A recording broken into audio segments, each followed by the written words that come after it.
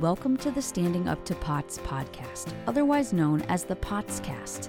This podcast is dedicated to educating and empowering the community about postural orthostatic tachycardia syndrome, commonly referred to as POTS. This invisible illness impacts millions, and we are committed to explaining the basics, raising awareness, exploring the research, and empowering patients to not only survive but thrive. This is the Standing Up to POTS podcast. Hello, fellow POTS patients and precious people who care about POTS patients. I'm your host, Jill Brooke, and today we have an episode of POTS Basics with your favorite neurobiology professor and POTS advocate, Dr. Kathy Peterson.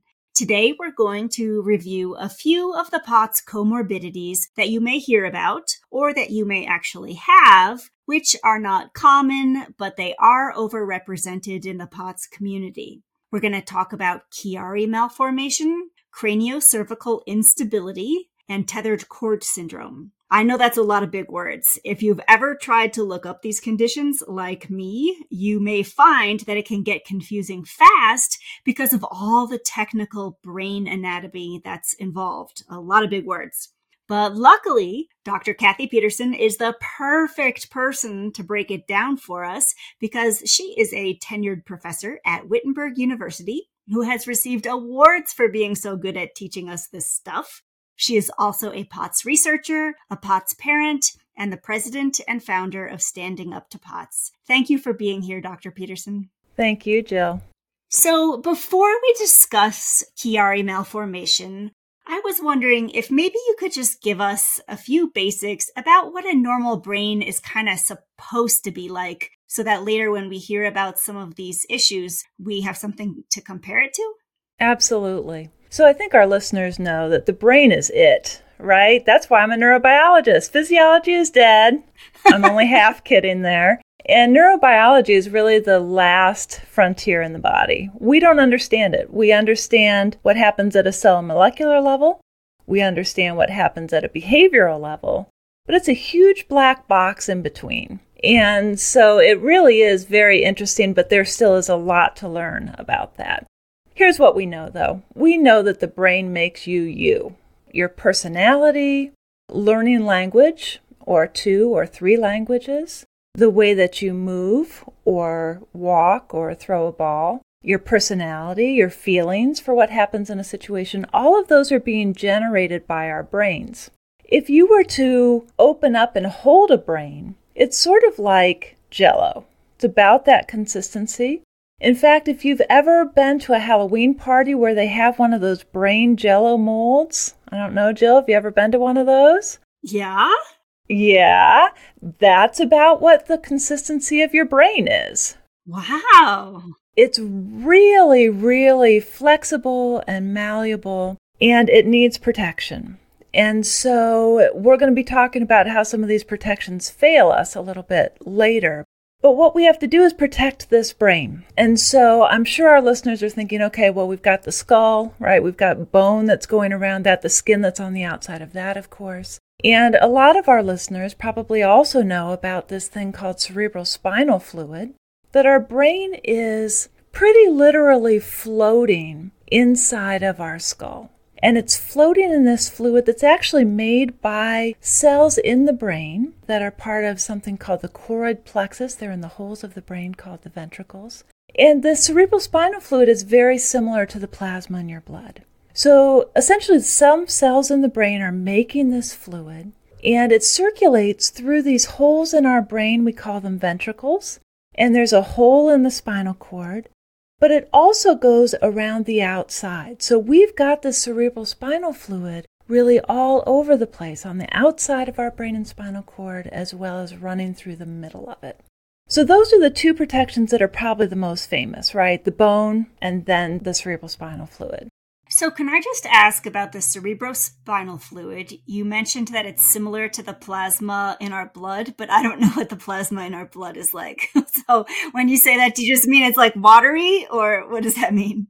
Yeah, no, that's a great question. See, I'm making assumptions. Not a good thing. So the plasma in our blood is watery. You're absolutely right about that. But it's got lots of other stuff in it. So there are proteins in there are nutrients, there might be hormones, there might be markers of our immune system.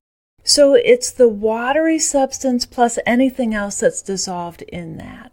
So that's what we would see in the cerebrospinal fluid as well.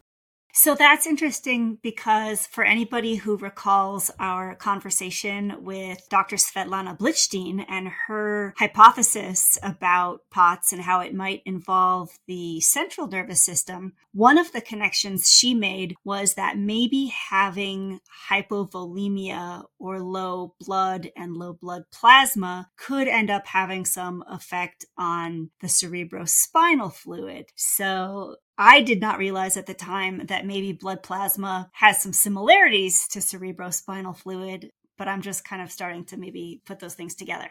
It does have similarities, but it's not like the plasma is moving into the brain and being used as cerebrospinal fluid. So we ought to make that clear. So they are sort of related, but not directly related in this way. So there are cells, people don't care, they're called ependymal cells. They're in these little things that looks like a little bit of cottage cheese in these holes in the brain that it's called choroid plexus that's secreting it.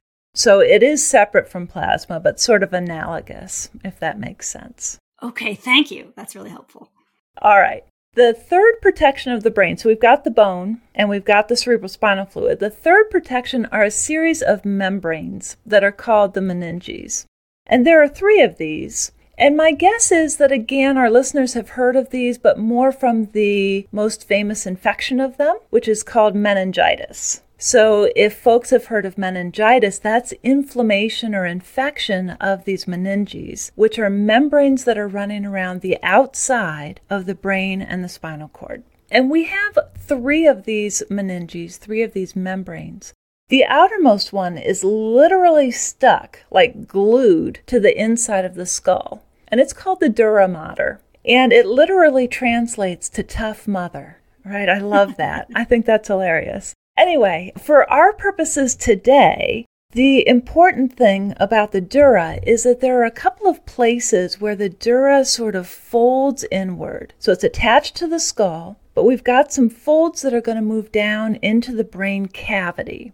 And one of these is up at the top of your head between your left and right cerebral hemisphere. So it literally is coming down from the very top of that dura, the top of your head, down between those 2 hemispheres. So that keeps you, when you move your head towards the left or the right, it keeps you from having the brain sort of slide way over one direction or the other. The other one that probably is more relevant for our topic today of Chiari is that there's another infolding of this dura mater between the cerebrum, that's the main part of the brain that we think about, and then something called the cerebellum. Cerebellum literally means little brain. It looks like it's separate from the rest of the brain and is literally across the back of your head. So if you fell on ice skates or roller skates or something, you gave your back of your head a good whack, the cerebellum would be right there where you're whacking it. Okay? So it's really low on the back side of that head. And what it does is, again, it helps to hold the cerebral hemispheres, the big part of the brain that we think of the most, up above that fold, and then the cerebellum has its own little space underneath that fold. So we're going to have a compartment for the cerebellum that we're going to come back to in a little bit. So that's the outer layer. The outer meninge is called the dura mater. The middle one we're going to talk about a couple more times, and that's called the arachnoid mater. And when you think of an arachnid, it's taken from that word, that's a spider. Right? And so if you were to get a good look at this arachnoid mater or layer, it looks like a spider web. That's how it got its name. So there are all these little delicate strands that reminded whoever found them of a spider web, and the brain is sort of attached to that. So the brain is being attached by these little delicate fibers coming down from the arachnoid. And that cerebral spinal fluid that we were just talking about is also circulating through this layer. So imagine the tendrils, and where you've got open spaces is filled with cerebrospinal fluid. So this is where we're getting that floating action of our brain, but also little suspension from these little tendrils that are holding on to it. This just sounds all so cool and so amazing. I want to come take your classes. I somehow made it to, almost 50 years old, not knowing about these spidery things. So keep going, keep talking. This is very neat.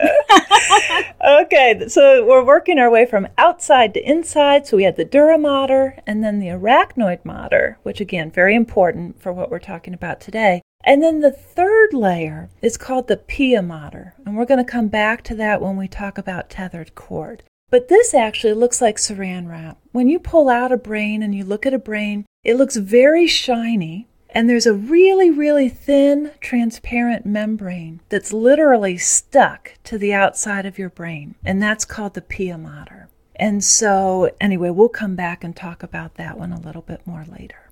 Okay, so that's the brain, and then I know the other thing that's going to tie into today's issue is the spinal cord. How does that tie into all of this? Yeah, that's a great question.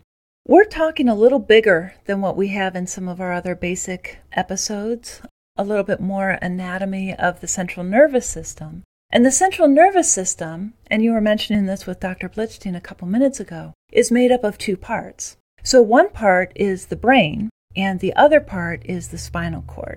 And so the spinal cord is important, but not in the same way as the brain. So we still have that nervous tissue. It still is very sensitive. It's still housed in bone, not the skull this time, but the vertebral column. So we've got the vertebral column, and the spinal cord is running right down through the middle of that. I like to think of your spinal cord as sort of the superhighway between your brain, which is the king or queen of your body, and the body itself. So all of the motor commands, whether you are walking, or talking, or throwing a ball, whatever it is that you're doing, those are being generated by the brain, but they're sent down through the spinal cord and then out to the muscles. But the spinal cord is also using or moving sensory information as well. So it's collecting sensory information, which is coming in from your hands, from your feet, from your internal organs, and then taking all of that information back up to the brain again. So there's lots of work that's being done, but it's more of a conduit instead of the one that's generating the signals.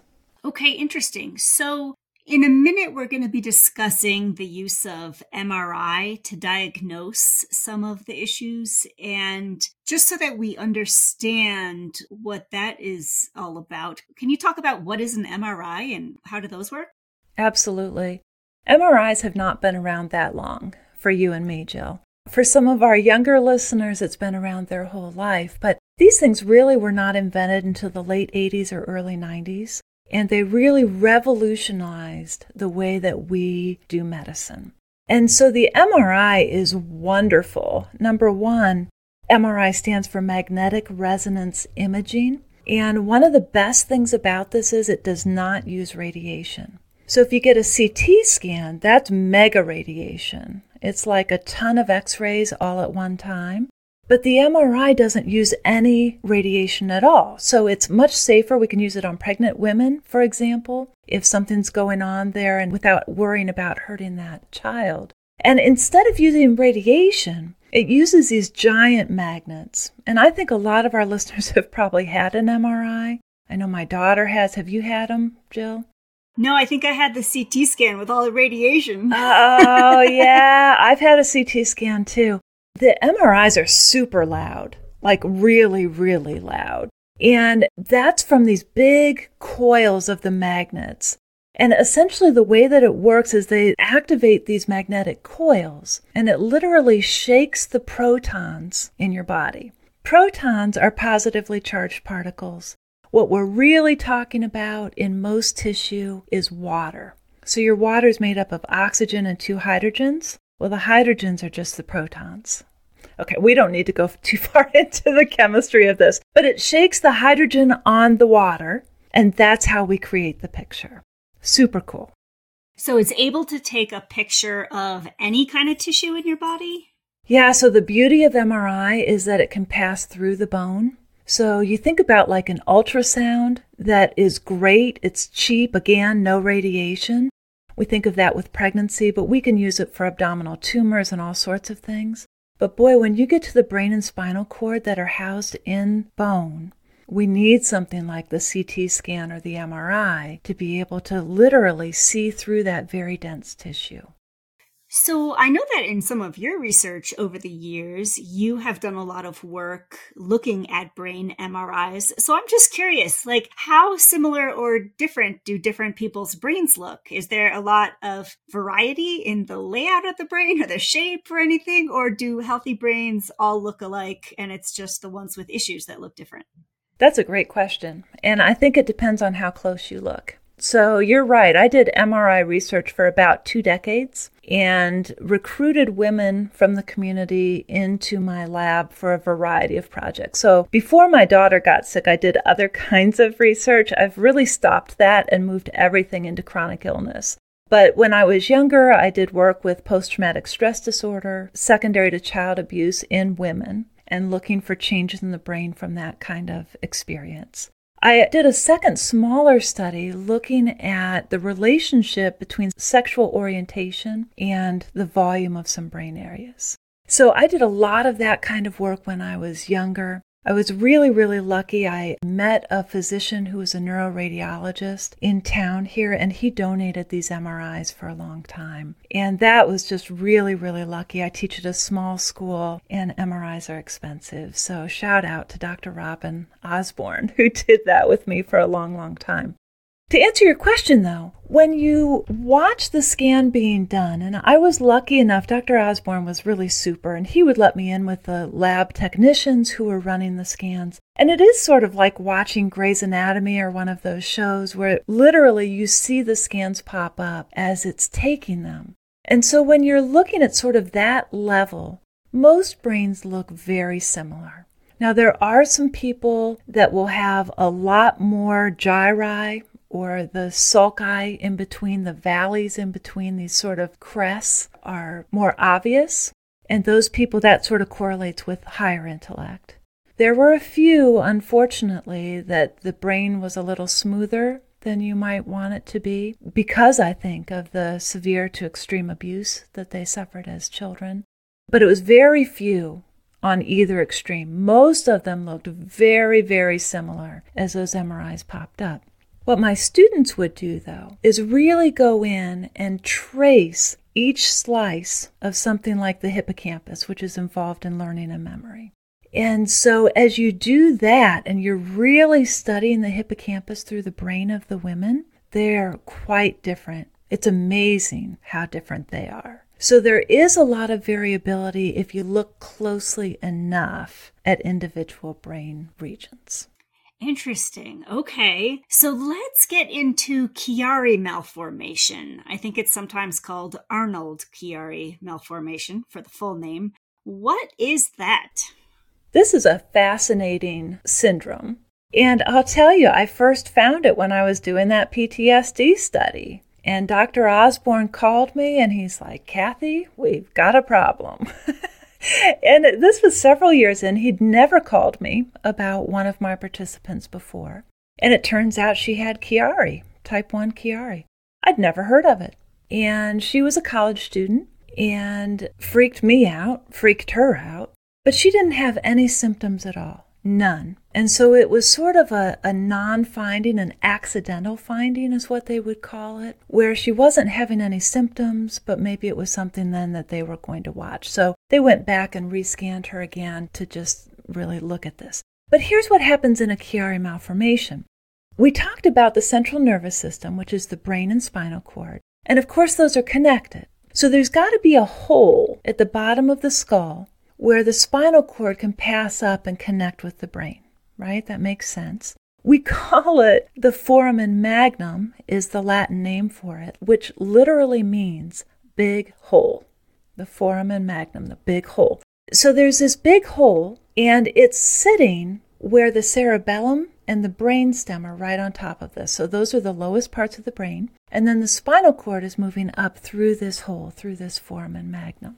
What happens in Chiari is that there are a number of things that can cause this, but often that part of the skull where the cerebellum, that little brain right at the back of your head is sitting, is either too small or it's misshapen. It's got a weird shape to it. Maybe it's got a slant or something like that. And what that causes is as the brain grows, as the skull grows, and what we see mainly in POTS patients is that they're, what we're going to come down to is type 1, which is the less severe form. And it's often seen in teenagers or young adults. So think about that growth spurt of the teenager. And now, for whatever reason, the cerebellum is not sitting in the back part of the skull the way that it should. And so that presses the cerebellum forward, which presses on this brainstem. And often those end up being forced. There's too much pressure and it forces them down into that big hole that we call the foramen magnum, which is where the spinal cord is supposed to be. So that causes two problems. One, I've got pressure on a very delicate tissue. So the brainstem is where you have your basic biological functions. The bottom part of that is called the medulla. It controls sort of trivial things like heart rate, respiratory rate. Super important, right? And so putting pressure on this area can cause big, big problems for folks. It also can force the cerebellum down in there. The lower part, we'll call it the cerebellar tonsil, gets forced down in there, which actually puts more pressure on the brainstem. So we've got this downward push of brain through this hole, the foramen magnum, that's not supposed to be. We're supposed to have spinal cord there. We're not supposed to have brain there. That's the most common cause of Chiari malformation. There's another one that's much less common, but could happen, that's a cerebrospinal fluid problem, where something has happened where that fluid has been drained out in a way that maybe it shouldn't be. So that could be an injury, think car accident, take a blow to the head. Could be a disease or infection, maybe that causes that to happen. And remember, our brain and spinal cord are supposed to be floating in this fluid. So if I've lost some of that, that can cause me problems. And then the last potential cause we're also going to come back and talk about, and it's at the joint of the skull and the vertebral column. And they call this the craniocervical junction. Cranium is the name for the part of the skull that encases the brain, and cervical are the top vertebrae in that vertebral column. And so if the joint between the skull and the vertebral column is too loose, and we're going to come back and talk about that, that can cause all kinds of other problems, right? So we could literally slide the skull away from the vertebral column a little bit, right? So we're pulling on that nervous tissue, which is not a good thing. So you're talking about if at the very, very top of the spine where it meets the skull, if there's too much movement there. Exactly. And the brain and spinal cord, they call nervous tissue irritable tissue. It's really insulting as a neurobiologist, irritable. But what that means is it's really sensitive and it starts firing if it gets stressed. So if it's being stressed or stretched or having too much pressure on it, these neurons fire when they shouldn't. And obviously that can lead to all kinds of problems as well. So we hear about different types of Chiari malformation. What are those? That's a great question. And I went and did a little research for this episode. And there are 3 or 4 different types of Chiari malformation, depending on the source that I looked at. I'm going to talk only about the first 2 that are most common. But the one that's most common in POTS patients is type 1, so a Chiari malformation type 1.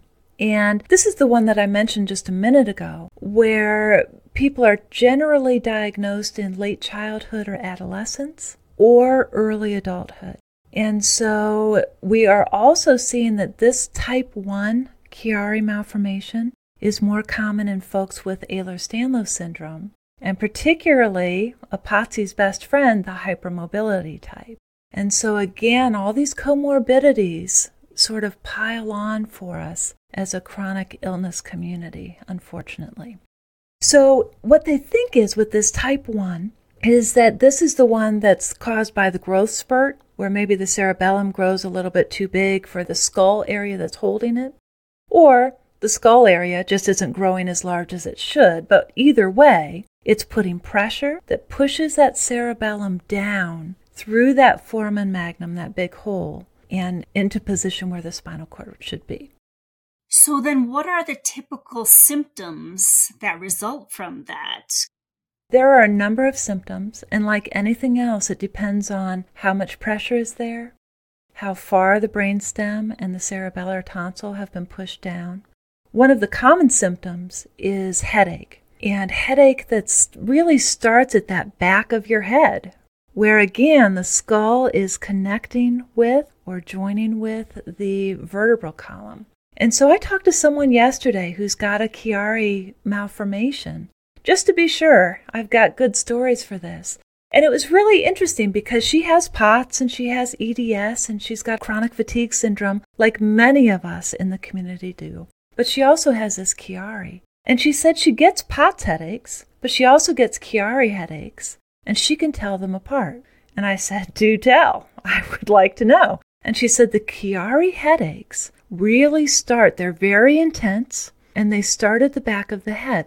She said they can radiate, to other parts of the head or down the neck, but it always starts at the base of the skull. She said her POTS headaches are more like what most people experience, sort of the sinuses behind the eyes up in the forehead region. So that headache, if you're getting headaches at the base of the skull, that may be an indicator, right? It's something to at least ask the doctor about. Neck pain is common, but as the pressure increases, we can see other kinds of problems. The cerebellum is related to posture and balance, sort of in a nutshell. And so as this progresses, people can really develop problems with their balance because, again, we've got this extra pressure as we're forcing that cerebellum down through that big hole, that foramen magnum. They might have problems with fine motor skills. So think about typing or writing or playing a musical instrument. Anything that you're doing with your hands that require fine finger coordination can be affected by this Chiari malformation. So that could be a real double whammy for people who also have joint hypermobility and they have trouble just stabilizing those joints on top of it. Wow. Yeah, absolutely. Numbness and tingling in the hands or feet is another one. And so I know someone else who went to school with one of my daughters who had a Chiari malformation. And one of the weirdest symptoms I've ever heard is that she couldn't tell whether a surface was wet or dry by feeling it. She'd lost that sensation. So she had some numbness and tingling, but she was also having difficulty telling temperature with her hands or whether the surface was wet or dry. And then dizziness. But my gosh, so many people with POTS have issues with dizziness. How would you ever know with that one? And then things like difficulty swallowing. Sometimes people will have an exaggerated gag reflex, so they gag really easily. They choke maybe more than they feel like is normal, or vomiting. But again, the vomiting, nausea and vomiting is common in the POTS population, so that wouldn't be one that might raise a particular red flag here. And then some people will have speech problems. Their voice will get really hoarse because we've got some nerves that are going to the head and neck that are in that brainstem region. So that's type 1, that's the most common. Maybe related to that growth spurt, often is found a little bit later, and again, tied to that Ehlers-Danlos syndrome that so many in our community have. Well, I only know a few people with Chiari malformation, and my sense, and sometimes it's, the least of their problems. The other thing that's come up with a few of them is that they can be really sensitive to changes in barometric pressure, like if there's a storm coming or a heat wave. And now that you are explaining about the pressure, that starts to make sense because I could see how just even a little bit of a change in pressure changes what's getting pushed on in their brain. Does that make sense? Yes, it does.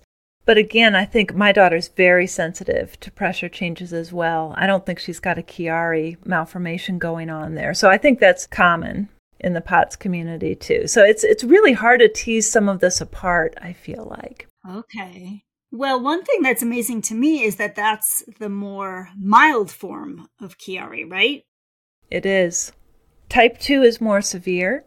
Almost always diagnosed either in infancy or actually in utero before the baby is even born.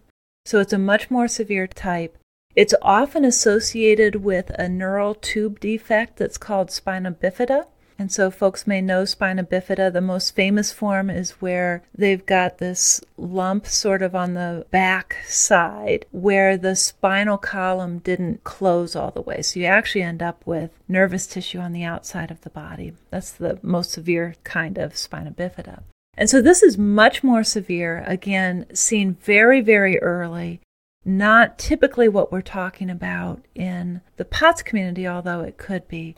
What we see here is that even more of that cerebellum and brainstem are being pushed down through that hole, through the foramen magnum, a lot more pressure and a lot more issues as a result of that.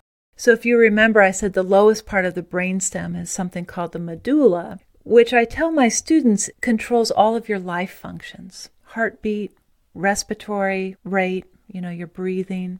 And so they see actually changes in their breathing pattern because there's so much pressure on the brainstem. That swallowing problems and gagging is a big issue.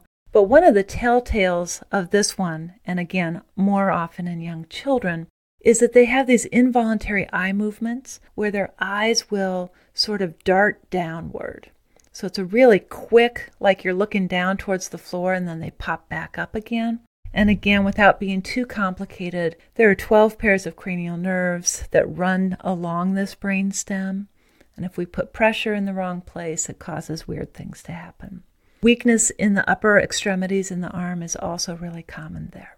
The other couple of types are even less common than this. So there are some other types, but again, I think when we're talking Chiari in our population, in the POTS population, we're probably talking type 1.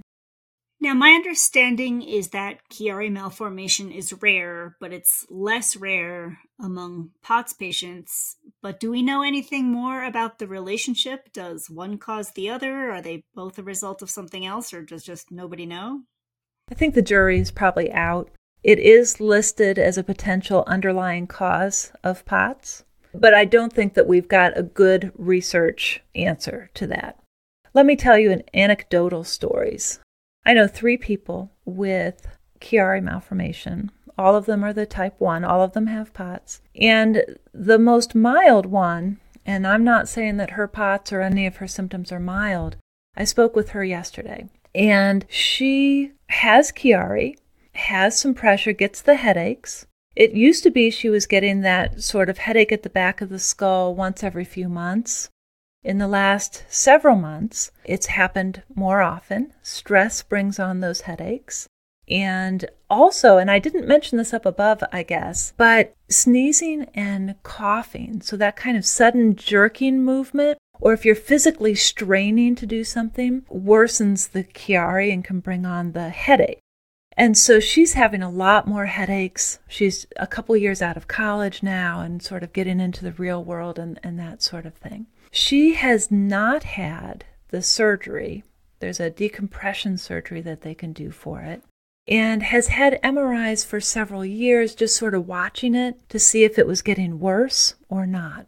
And so the way that they actually look at this is a lot of physicians will use an upright MRI or they use an open MRI, if people have heard of that. And instead of having the person lay down flat, they have them sitting. So here's the thing with Chiari. It's more visible when gravity is pulling the brain downward. So when you're sitting up, it may pull that cerebellar tonsil and the brainstem down through that foramen magnum a little bit more. So that's the advantage of it. The bad news of that is that the open MRIs have smaller magnets, and so you don't get as good a picture. Her doctor didn't do that. Her doctor used the regular MRI where you lay on your back and get the picture, and it took about an hour, she said, to run this particular scan. But hers is enough that even when she's not sitting upright, they can see that movement of the cerebellum down through there. So she went in every year for 2 or 3 years, didn't see a change. And because her symptoms are stable, decided not to do any intervention. And so that's where she is.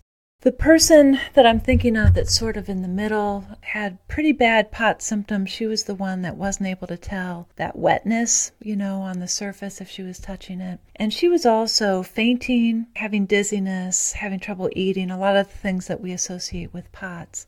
She went ahead and had the surgery. So there's not really very good medication for Chiari malformation, unfortunately. So the main treatment is to go ahead and do surgery. And they call it a posterior fossa decompression, right? Who names these? Posterior means towards the back. Fossa is a depression. So they're going for that depression that your cerebellum is sitting on. And they're trying to give the cerebellum more space. So the surgery is to remove some bone from that area to give the cerebellum more space so that there's not pressure on the cerebellum and it keeps everything where it's supposed to be. And she had the surgery and things got better. Now, she didn't have a complete recovery and she's still symptomatic, but definitely better after the surgery.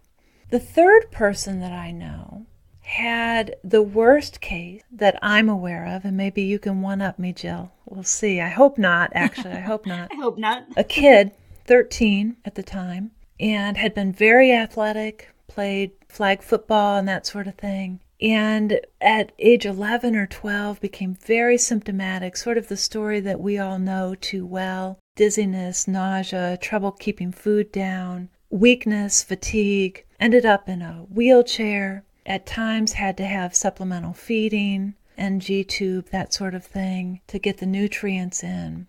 Got to the point where he couldn't focus to read anymore. So cerebellum helps with that too, as it turns out. And the mother was desperate, right? So her kid had been young and strong and typical, healthy, and within 2 years was in a wheelchair, could barely stand to go to the bathroom, was sometimes needing feeding tubes, couldn't coordinate that eye movement, and went to several physicians asking about Chiari. Eventually, he was diagnosed with Ehlers-Danlos syndrome, which gave a hint that maybe Chiari was in the mix for him. And he had MRIs taken, and they were the supine kind, so he wasn't sitting up in them.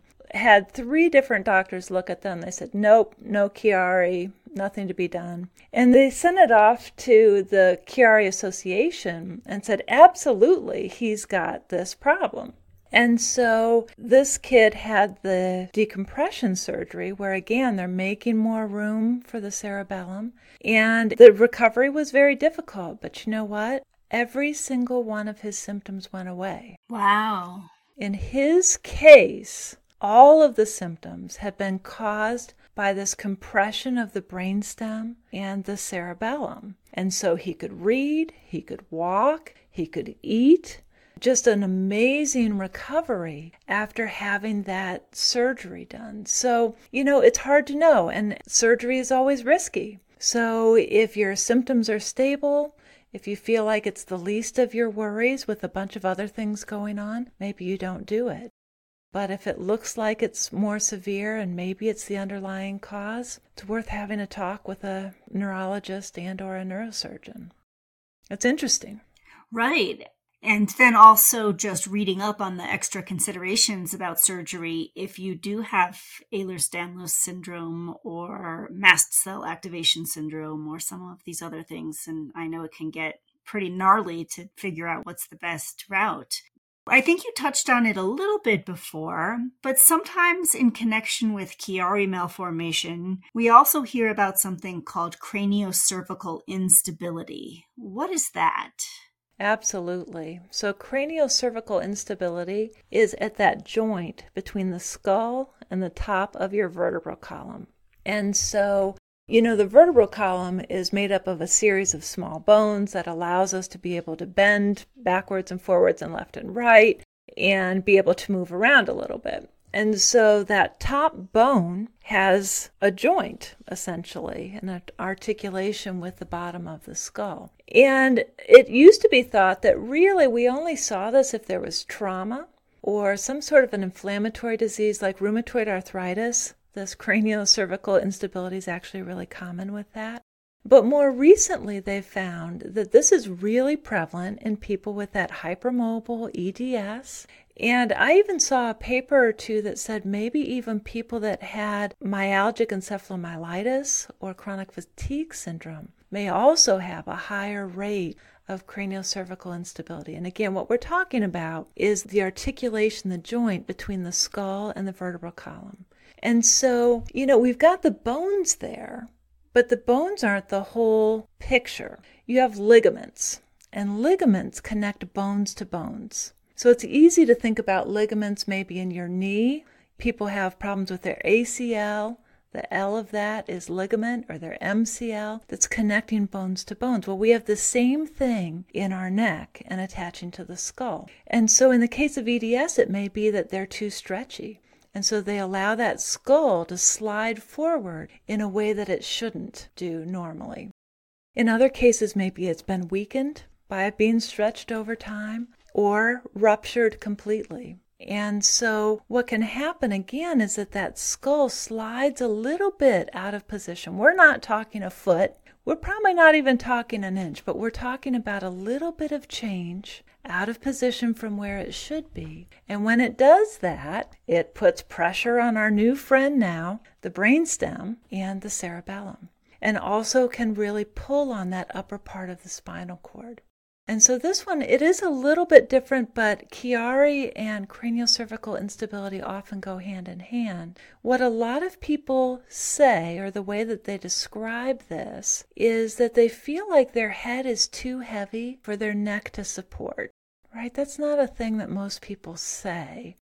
An example of really gross over-exaggeration would be like a bobblehead statue. Have you ever seen those where the head's really enlarged and it sort of moves back and forth, right, the bobblehead, and the body is stationary and smaller? Sort of that idea where the head is too much for those ligaments or for that joint and it can't be supported properly.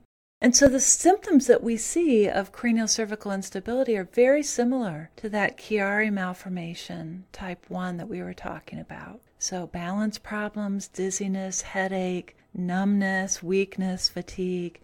And so again, it would be a good thing, especially if you're having those headaches that seem to be coming from the back of the head, to go and talk to a neurologist or to a neurosurgeon about that. Okay, so we've got one more on our menu, and that is tethered cord syndrome. What is this one? We're moving to the other end of the spinal cord here. So we've been at the top, right? We've been up at the part of the spinal cord that's coming directly out of that brainstem and then running down through the vertebral column.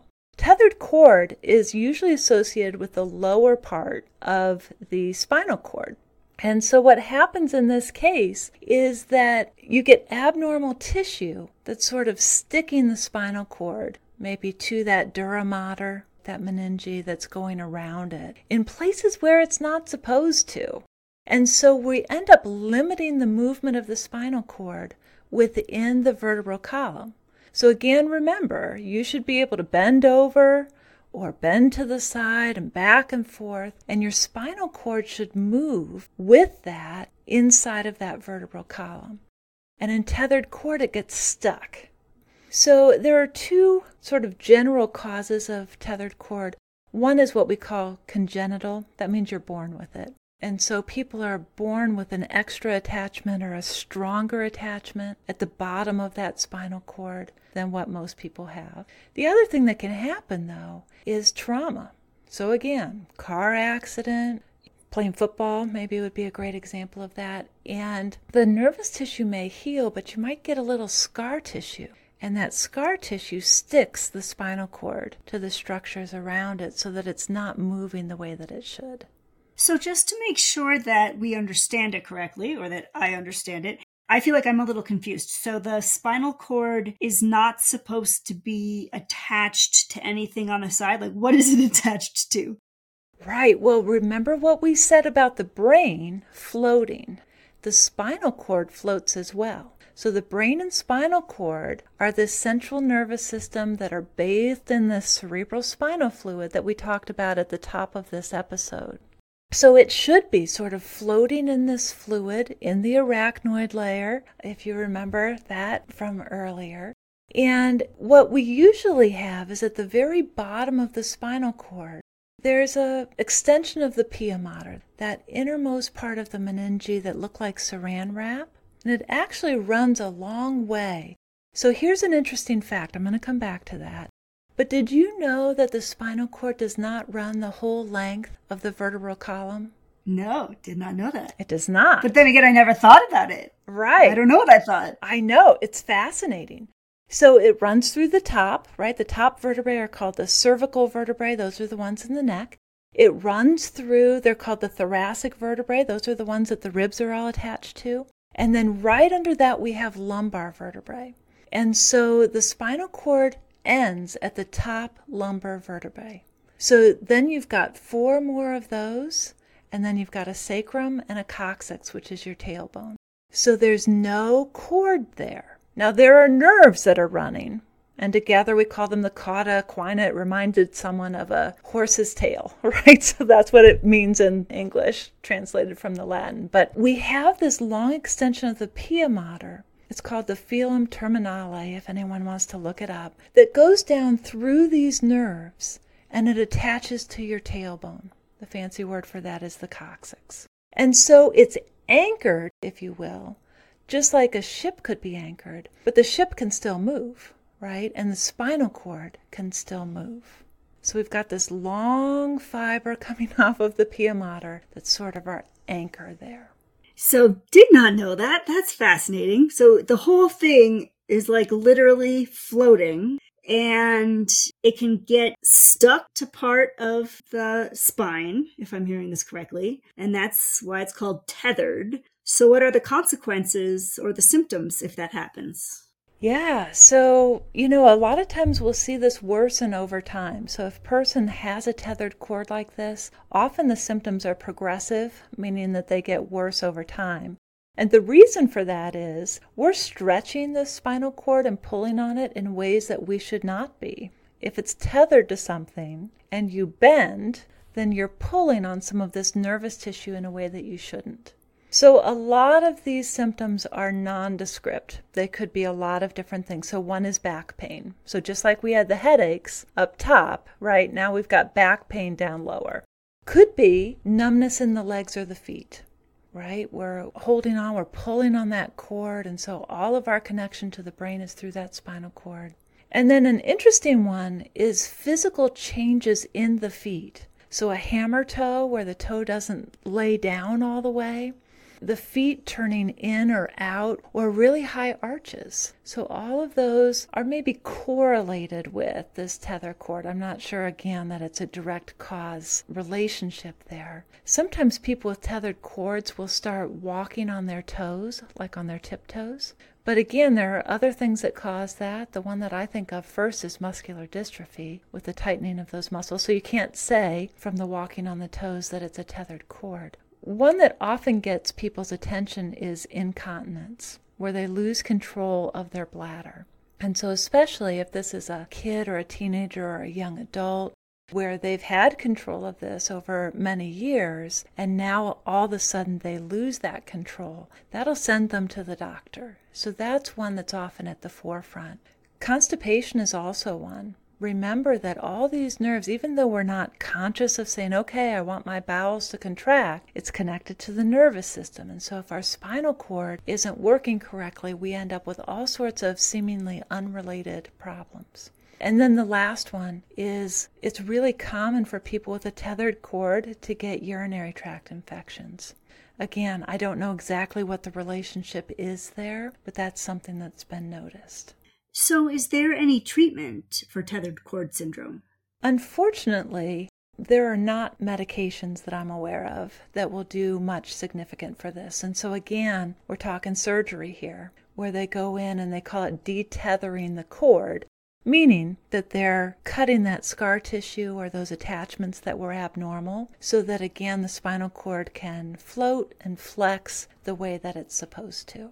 So if anybody is concerned that they have any of these conditions, what is the type of doctor that deals with them typically? You'd really want to see a neurologist would probably be the first step. And if they see something either clinically in the symptoms that you're presenting, or they have imaging done and suspect Chiari or craniocervical instability or tethered cord, they'll likely refer you then to a neurosurgeon.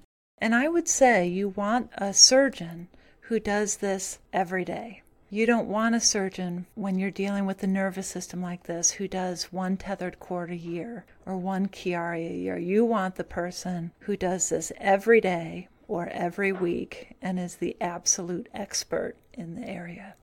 Yeah, that makes a lot of sense. And I kind of mentioned this earlier, but if you have mast cell activation syndrome or Ehlers-Danlos syndrome or any kind of connective tissue disorder, I think you want to discuss that with your surgeon ahead of time too, because there's some special considerations. And I think there's been some good articles written by specialists that kind of tell you what some of the considerations would be and ways to make it safer. Absolutely. So is there anything else we should say about Chiari malformation, craniocervical instability, or tethered cord syndrome? I guess I just want our audience to realize that these are relatively rare, even within the POTS community. We do see it more in folks that have Ehlers-Danlos syndrome as part of their mix. But even in that population, we're looking at really small numbers. I don't have percentages. I don't think it's been well studied. Now, it is more common in our population than the general population, but this is not something that everybody should have checked out. That said, if you have some of the symptoms, if you listen to this and you're like, wow, that sort of sounds like me, it doesn't hurt to mention it the next time you see a neurologist.